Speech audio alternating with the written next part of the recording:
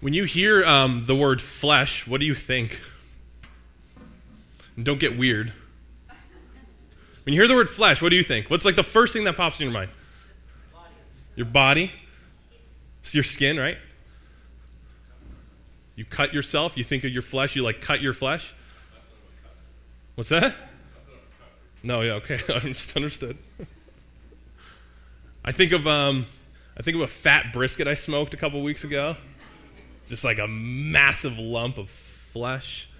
What else do you think? If you grew up in like Christian subculture, what are you picturing when you picture flesh, or when you hear flesh? What are you used to thinking? The material world. Okay. Anybody else? Guilt. Yeah, honestly, a little bit, right? What else? Something that's temporary. Yeah, your sin nature, right? In Scripture, there's three different terms, or three different uses of the term flesh. I think we actually covered 2 out of 3 of them here, just in this question and response period. The first term that's used for flesh is the body, and so in 1 Corinthians 6:16, it says, "Two become one flesh, 2 bodies become one body." That's the symbol of marriage, is that 2 bodies, physical fleshly bodies, become one body. So that's the language of flesh there. Also, we see in 1 Peter 1:4, it talks about the flesh, they're like grass, and what it's referring to is people. And so when you hear flesh, sometimes in scriptures it refers to just literally a physical body or a group of people, right? The second use is actually, it's interesting, it's ethnicity. So in the New Testament, flesh is sometimes used to describe ethnicity or in place of ethnicity. Oftentimes this is for the people of God, for Israel, right? And so we see in Philippians 3:3, it says this, "Put no confidence in the flesh." And what it actually means there is that we shouldn't put our confidence in our Jewishness. Now, I don't know how many people here are Jewish, but back then the primary audience were Jewish people, and they put a lot of confidence in their well-being, in the future, in their salvation, in the kingdom, in their Jewishness, right? It was an ethnic thing. And even still today, when you think of a Jewish person, or you think of Israel, or you just think of Judaism, it's not just a people group, they're an ethnic group, they're also a religious group, it's also a place in the world, right? So they're a national group, and there was a lot of confidence that they would put in being Jewish people, because the Jews were, at least according to the scriptures, the original chosen people by God to carry out his mission. So that's what it means to be the flesh. At least sometimes Paul's referring to it is your Jewishness, right? The third is animalistic cravings. The animalistic cravings or desires. And that's actually the flesh that we're going to talk about today. In Galatians 5:13 it says this, "For you were called to freedom, brothers and sisters.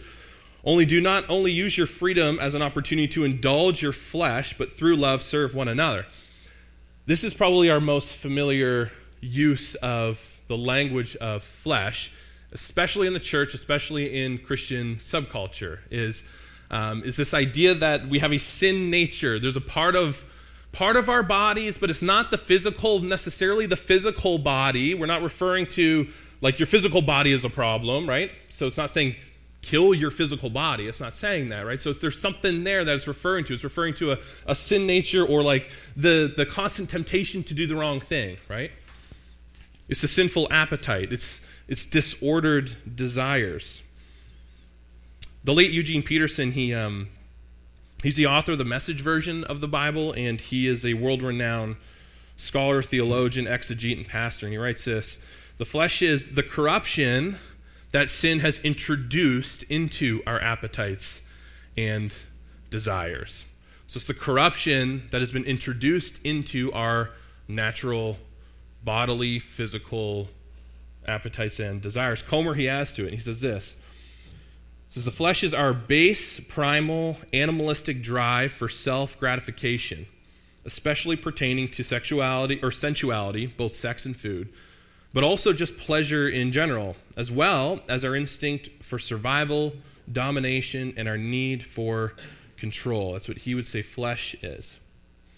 Continuing on in Galatians 5, Paul says, "Now the works of the flesh are obvious: sexual immorality, impurity, depravity, idolatry, sorcery, hostility, strife, jealousy, outbursts of anger, selfish rivalries, dissensions, factions, envying, murder, drunkenness, carousing, and similar things." You've heard that list before, haven't you? If you grew up in church, you heard that list, right?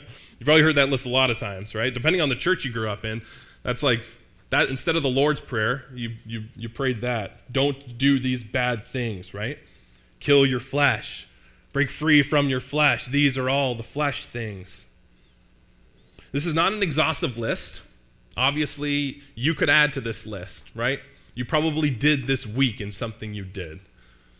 So it's not an exhaustive list. And flesh, when we think about flesh, it's not to be understood as when we behave this way.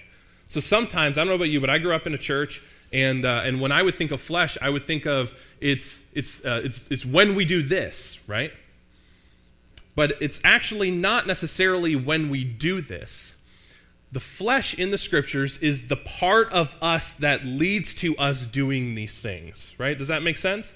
It's the part of us that we're constantly battling inside that leads towards these kinds of behaviors and these kinds of outcomes. So it's important when we're talking about such like a hot topic like the flesh and the devil and demons and all that, that we get our definitions right and that we don't demonize the wrong thing. As animals, God created us in his image, and we have natural desires and needs. So we have natural desires and needs. What are some of those natural desires and needs? You need to eat, right? What happens if you don't eat? You die, right? So you need to eat. It's natural. It's okay. As animals, we enjoy food, and we believe that's a gift from God to enjoy food, right? There's nothing wrong with it. It's something that we need. It's animalistic, but we also enjoy it. And we also love food. I don't know about you. I know my friend Luis over here loves food, right? Yeah. McDonald's, bro. We're going to talk about that today. We are. But we love food. And there's nothing really wrong with that. It's a gift to us. When it comes to sex, sex is something that was made good. It's purposeful. We have a desire for it. We have a drive for it. There's an animalistic desire to have sex, to procreate, and it's enjoyable. So there's a desire to enjoy it. There's a motivation that's pleasurable, and that's not a wrong thing. Sometimes we grow up talking about this stuff, and we demonize the pleasure of a good thing. The gluttony is not you shouldn't demonize the pleasure of good food. That's not what it means to be gluttonous, right? Sexual immorality isn't enjoying sex, right? It's something other than that. God created us to cultivate the world. God created us in the narrative of Genesis. God created us with the intention of taking the chaos of the rest of his creation and bringing it to order in some sense, right? To subdue the animals and to work the fields and work the crops and to produce good things. That's it's part of what we're created to do, which is why we all work. That's what we're doing when we work. What you're doing when you work is you're taking raw materials of the world, whether it's people and you're wrestling with the brokenness and the chaos in them, or it's some sort of material. You're mining something, you're farming something, you're taking like code that makes no sense to anybody, and you're bringing some sort of order to it, right? You're adding a language to it, and you're making it useful, right? That's what it means to work. And what you're doing is you're actually exercising control on something. And so to control things is not a bad thing either, right? There's something primal, there's something human about wanting control and wanting to control things, and you were actually made to control things. It's something God gave you, and it's a gift to them. That's why it's profitable and pleasurable to work, right? We don't all hate our work, do we? St. Augustine, he was a monumental influence in the early church in the 5th century. He describes the problem of the flesh, the problem of sin nature. He describes it by saying that it's actually a problem of disordered loves, a disordering of loves. It's not a binary matter of like secular and sacred and, sex and food and control are bad. It's a problem of those loves being disordered. It's not a problem with eating food and enjoying food and loving food. It's not a problem with loving sex, enjoying sex in its proper place. It's when those things are out of order with how things should be that it's a problem. It's when those things are improperly prioritized. That's when we have a problem. It's when our desires are disordered. And that's what Scripture refers to as the flesh. The flesh is disordered desires. Pastor Ian, in week 1, he set this framework up for us. You can put it up, Shane.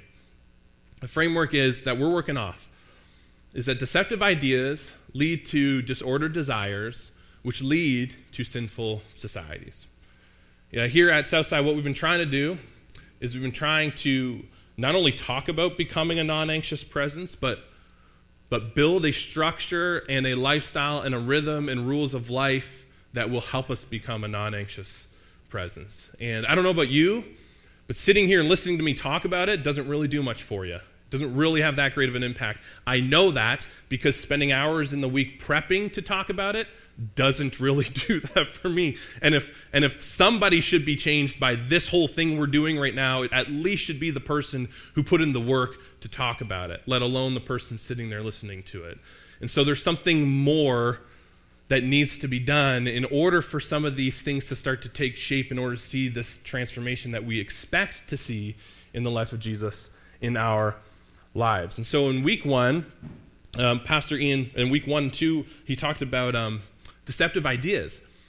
And what we were talking about was we talked about the language of the devil and Satan and demons and how Satan's the father of lies. We talked about Satan's minions, and in Scripture they're defined as demons, and the work that they do, and the goal that we talked about, at least in the scriptural worldview, the goal of demons and Satan and the devil and all that kind of stuff, the goal is to get you to believe lies.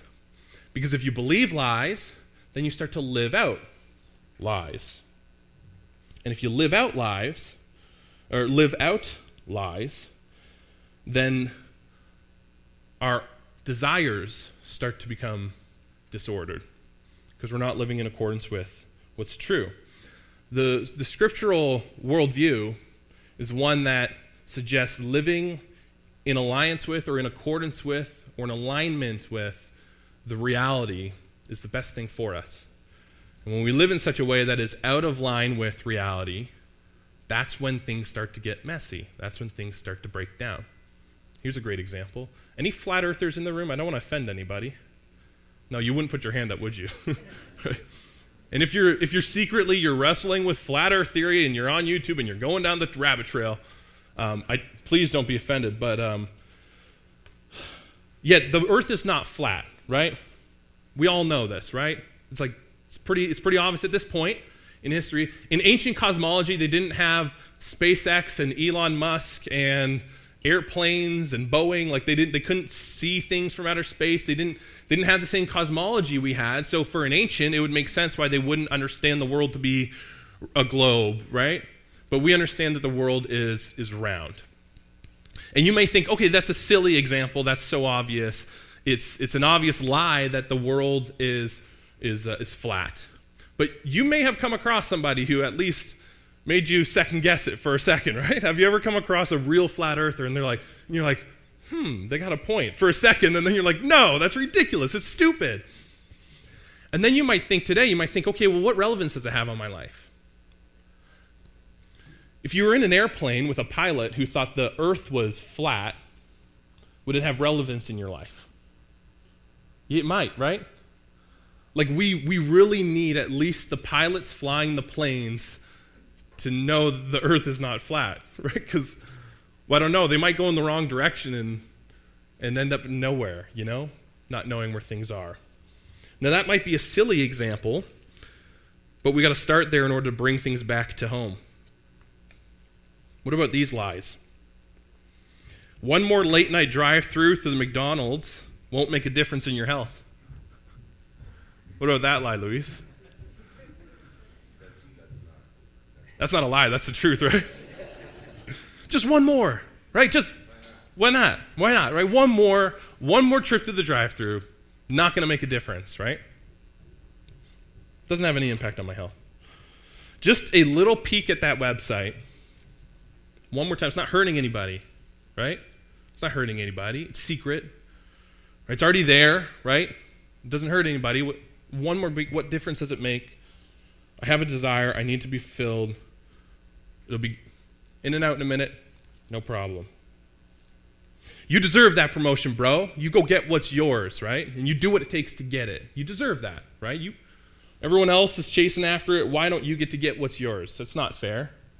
What about that? Have you ever thought in a relationship, the ball's in their court now.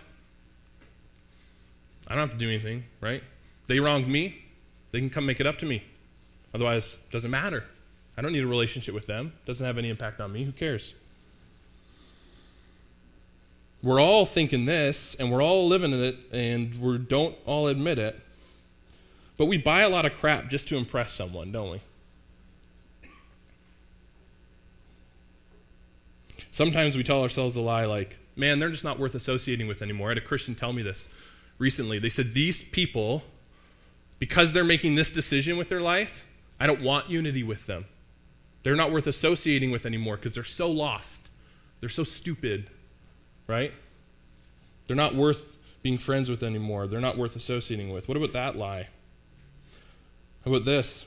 Just a little bit more money and you'll be satisfied. Just a little bit more. I feel this all the time, believe it or not. I'm like, nah, that's when my budget will be set right. A little bit more. 10% more, we're good. Whatever makes you feel good right now, whatever makes you happy. I asked a couple, they were getting married, I said, what's the meaning of your life? And they said, to be happy, right? Okay. Just a little bit more, it'll take the edge off. It'll make you feel a little better. Just this one time, it's not a big deal. Just a little bit more. Just this time, I need to feel better. It's the only way to get there. They don't deserve my respect. They haven't earned it. We've all thought these thoughts. We've all felt these urges. We've all said these things. We've heard people say these things, and we haven't even batted an eye to them, right? We're like, oh, yeah, you do you, bro. Get what's yours, bro. You do deserve that, bro. McDonald's not going to hurt you, bro. You know? Who cares, right? We're terrible for each other, aren't we? If we pay close attention, these ideas, they're swirling around us all the time. All the time. We're being told these ideas all the time. They're in our own conscience and our own heart because we have a desire and we want to get something and we want a free conscience getting there, right? We got people around us who, they want something from us, so they're very willing to tell you something that may not be true, but they're going to get something out of it. And if you pay attention to marketing, right? Advertisement and marketing, I don't know what the number is now, but especially being on social media, the amount of ads that we see a day, and they seem to be going up. I don't know about you guys, the young people. Is Instagram like every other picture an ad? It used to be once in a while, and then it got more, and now it feels like every other thing is an ad, right? And what do you think an ad is doing? Is there anybody in advertising here? Good, because you are evil. I'm just kidding. We advertise, so we're evil. But so seriously, right? These things, they're marketed to us all the time, and we're told these things all the time. That's what makes us buy the things, right? That's what makes us attend the events. That's what makes us go those places, because we're promised something. We're told that this is what's going to make it all better. This is what's going to feel good. This is what you deserve. This is what's going to make you happy. This is what's going to make you feel meaning in your life. And then we all know that we do these things, and they don't really get us where we expected them to get us, right? And if you don't know you're thinking these things, and if you don't know that this is what's going on inside your body and your mind, then you're probably not paying attention. Maybe this week is a week for you to practice self-awareness and actually pay close attention to the motivations that lead you to do the things that you do. Particularly the things that you know, if you're objective about it, aren't the best for you, you know? Why can't I put my stinking phone down? What am I telling myself the second I pick it up and I scroll again? I know science shows, I've read the studies, I've talked about it, but I still do it, right? What am I telling myself? What is the lie there? Comer, Augustine, the Apostle Paul, many others, they've suggested that these deceptive ideas, these lies, what they do is they come into us, they work themselves out inside of us and lead to disordered desires. Like putting one desire above another desire, and that's where things start to get wacky. That's the flesh. To use the late night example of McDonald's runs, we're gonna harp on this because this is a problem. For me, not for you. For me. In one more late night drive-through at Don's is not going to make a difference in my health, right? In a moment of objectivity and clarity, we know that that is a lie. If we stop for 2 seconds and we think about it, we realize that, well, healthy choices are something that you make every day.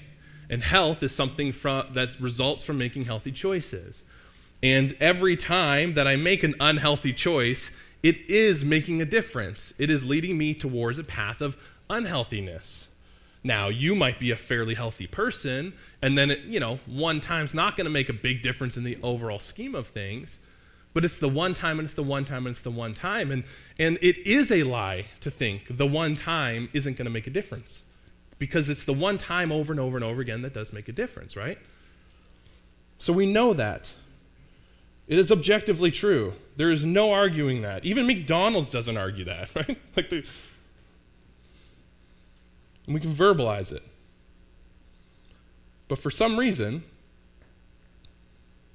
there's times where I'm just like, man, I could use a cheap carb and some satisfying fats in an oh-so-delicious Big Mac. Right? My desire for pleasure supersedes my desire for health. My desire for pleasure supersedes my desire for living longer and healthier and being more active and feeling better in the long run. So I whip through the drive-thru, I inhale a Big Mac, and I feel satiated for a second, right? And it feels good. Have you had a Big Mac in a while? This is not an advertisement for Big Macs, but man, they're so good. And it feels good. And then what is it followed by? Yeah, repentance, right? Anxiety. I don't know about you. I'm assuming I'm not the only one here who this is the reality. We do these things, and we do them over and over again, and we enjoy the feeling for a second, and then we get anxious. And what do we start telling ourselves? What happens in your mind? If you pay attention, this is probably what happens. You're saying, crap, I did it again. Like, why do I keep doing the thing that I know is not best for me? Why do I keep succumbing to that temptation? Why do I keep pursuing that desire when I know it's not best and I know it's based on a lie, right? I know that. I'm not an idiot. I paid attention. I've clarified that, but I keep doing it. Why do I keep doing it? And then I get anxious about it because I think, oh darn, I've been doing this a lot, and oh darn, I'm unhealthy, and oh darn, I might die of heart disease at 35. And then you start getting stressed about it and then anxious about it. We'll use a little bit more of a universal one than the Don's drive-thru, because it's probably just a Luis and I problem here, right? A little more money and we'll be satisfied and happy. We know, not because we're Christians, like everyone else is saying this, listen to the most rich people in the world. We know that money does not lead to long-term fulfillment, right? We know this. It's true. It is objective. It helps us navigate some stressful seasons, but it doesn't really help us in the long run. Some of the richest people in the world are some of the most miserable people in the world, so we know this is true. Yet, how many choices a day are we making that are primarily motivated by making just a little extra? How many decisions of a day are we making that are motivated by that desire to gain something, to buy something, to invest in something, to add something to our life to make us feel good for a moment? How many of us are busy with work and we think we have to? And we're believing this lie like, oh, well, we had to get that new house and we had to upgrade that kitchen or we needed that new car. Like, these are all things that we live with. And when we stop for a second, we know that they're deceptive ideas. They are. You can be perfectly content, perfectly happy, perfectly peaceful, perfectly joyful with a lot less than you have. But you believe this lie, right? This deceptive idea, and then it disorders your desires in some kind of way that leads you down a path of living in accordance with feeding a particular desire. And it's not that having nice things is wrong. It's not that having money is wrong. And it's not that having a nice kitchen and an upgraded kitchen is wrong. And it's not that having a swimming pool is wrong. None of that is wrong. The problem is when it becomes a disordered desire in our hearts. The problem is when we start to chase it and we start to control it and we start to get anxious about it, right? You make more money, you buy something, then you're afraid someone's going to take it, so you buy protection insurance on it, and you buy new locks, and then you're living with this fear that you're going to lose it. Like, what would happen if I lose this thing now? That's the anxiety we're living with. Here's the reality. The anxiety that we're all living with mostly is not like medical grade anxiety. I don't know, how do you say that? Any doctors in the room? Where's Rachel? I don't know. It's not something to diagnose. It's not something that is broken physically in us like some anxiety is. Most of the anxiety we're all living with is a result of these patterns of believing deceptive ideas, living in a culture of deceptive ideas, and then our desires being disordered. Our disordered loves and our disordered desires. It's not that the desire for things are immoral, but when they're disordered, they can be. The desire for pleasure and control and gains in social hierarchy, they're not necessarily a bad thing, but when they trump our desire for generosity, selflessness, simplicity, and peace, it's a problem, right? And the hard thing is they do so easily. It's like all the time. That's the challenge that we have. All the time. Why is it so easy to have disordered desires and pursue things that we know are not the greatest thing for us in place of the things that we know are better for us? That's how strong the pull is of our flesh. That's what the scriptures would teach that. The scriptures would teach that the pull of your flesh is so strong that we, like the authors of Scripture, often feel like a slave to these disordered desires. Have you ever thought of yourself in that way? Have you ever felt like, I'm never going to be able to overcome this? I'm stuck. It's just a part of who I am. It's just an issue that I'm going to have to deal with the rest of my life. Like it's not something you could ever be freed from. John 8:34-36. This is the apostle recording what Jesus said. Jesus said, I tell you the solemn truth. Everyone who practices sin is a slave of sin. The slave does not remain in the family forever, but the son remains forever. So if the son sets you free, you will be free indeed. In the same text that we've been looking at in Galatians, Paul, he describes life in the Spirit in contrast to life in the flesh. Check it out here. He uses language of the fruit, and it's why our kids are actually talking about fruit all summer long upstairs. Put up Galatians there, Shane. And he says, you're called to freedom. Oh, this is not the right verse. Is there another one there? There it is. Nope. That's the flesh. Did I not copy the fruit one? Use the kids' slides. I'm just kidding. Let me tell you what they are. You know this if you grew up in church. He says, the life of the Spirit, the only way to combat the flesh is life in the Spirit. And the fruit of the Spirit, another list, it's not exhaustive. There's way more to this than just this list, but here it is. Love, joy, peace, patience, kindness, faithfulness, gentleness, self-control. These are the things that says that there is no law. Now those things, they belong to Christ, have crucified with the flesh and its passions and desires. For we live by the Spirit, let us also behave in accordance with the Spirit. What he's saying is if when we live in the Spirit and when we follow the ways of the Spirit, that is the only way to overcome the flesh. Overcome those disordered desires. Reorder our desires in their proper place so that we're not a slave to these disordered desires. The biblical narrative talks about this as an ongoing battle. Remember a couple weeks ago we talked about how we might need to recapture that acquire the fire battle cry, kind of attitude, Christian perspective. And there's so much baggage with it, but there's a lot of truth with it. Because there is a war going on for your desires and for your soul. And there's a reason why we're constantly feeling the way that we're feeling.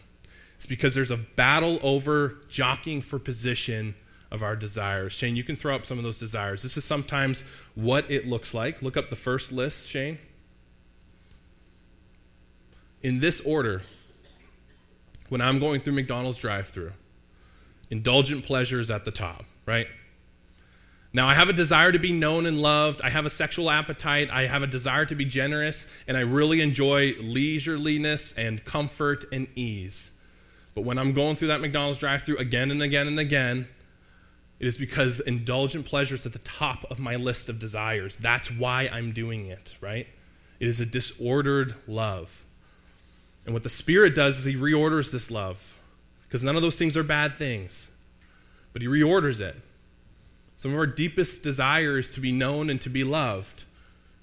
We love being generous. You like to give more than you receive. You love that. You know that. You desire to be a generous person. You want to be thought of as a generous person. You want to die and have your tombstone written on it, they were a generous person. That's what you want to be. You desire that.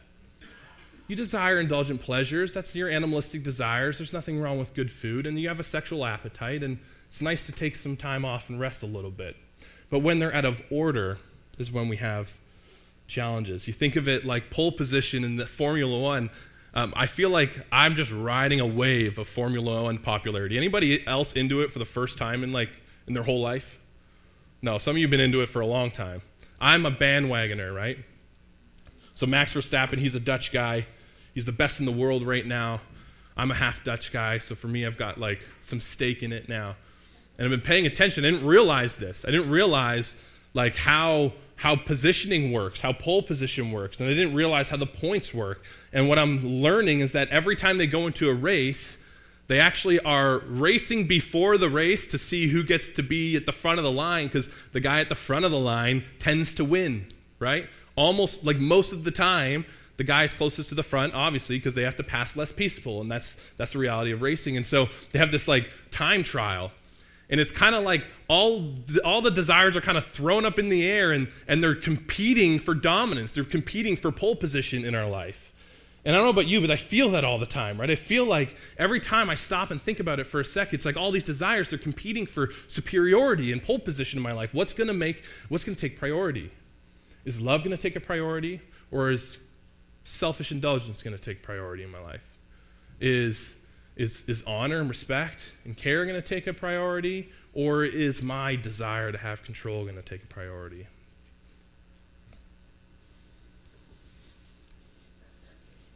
Challenge we all have is that we lose this battle a lot. And there's not a whole lot of places in culture that are helping you fight this battle.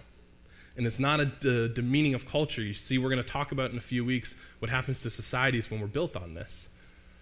Is that we live in a place where everywhere we go, our desires are being competed for.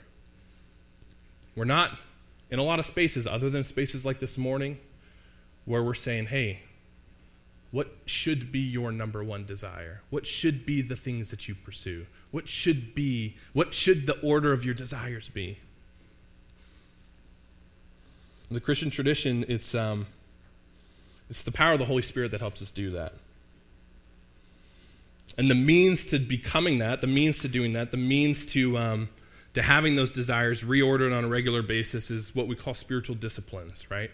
Or spiritual practices. Because in everything else we do, our desires are intentionally being shifted on us. And we're being sold a bunch of million things. And what we have to do, if we want to do a better job and a more successful job at having ordered desires in our life that are the right order, that are the best order, is we need to combat that with practice. This practicing the way is kind of the language you're going to continue to use going into the fall. All this that we're talking about now, you're going to walk away from here, you're going to be like, wow, I'm such a failure, I can't do anything right, what am I going to do with my life? The journey that we're on as a community, as a church, and we're going to continue to go on, is moving in the direction of practicing ways of being that will help maintain our desires, a proper order of our desires. And it really is a practice thing. It really is an ongoing submission. It really is a take some time away from everything and spend time with Jesus, because Jesus needs to align our priorities on a regular basis. It really is. Life in the Spirit is something we practice. Faith is something that we practice. I'm going to be practicing the ways of Jesus because we believe the ways of Jesus will help us become the non-anxious presence that he's called us to be. And then we'll produce all the fruit in our life and the fruit of the lives around us if we do that.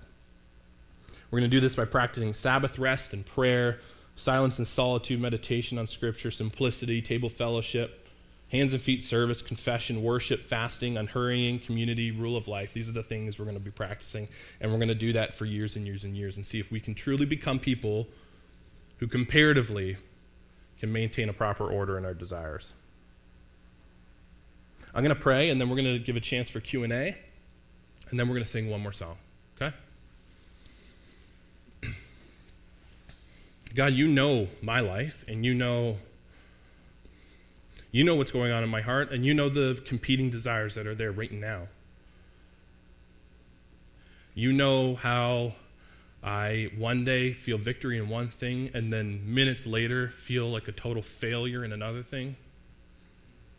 You know that I want to be a certain kind of person, and then I just keep falling into the trap of being another kind of person. And it's not a lack of awareness, and it's not a lack of knowing it. It's not a lack of calling it out. It's not a lack of knowing what's better and trusting what's better and seeing what's better. It's, man, God, I myself am needing more consistent realignment. And I think we as a community are needing a more consistent realignment.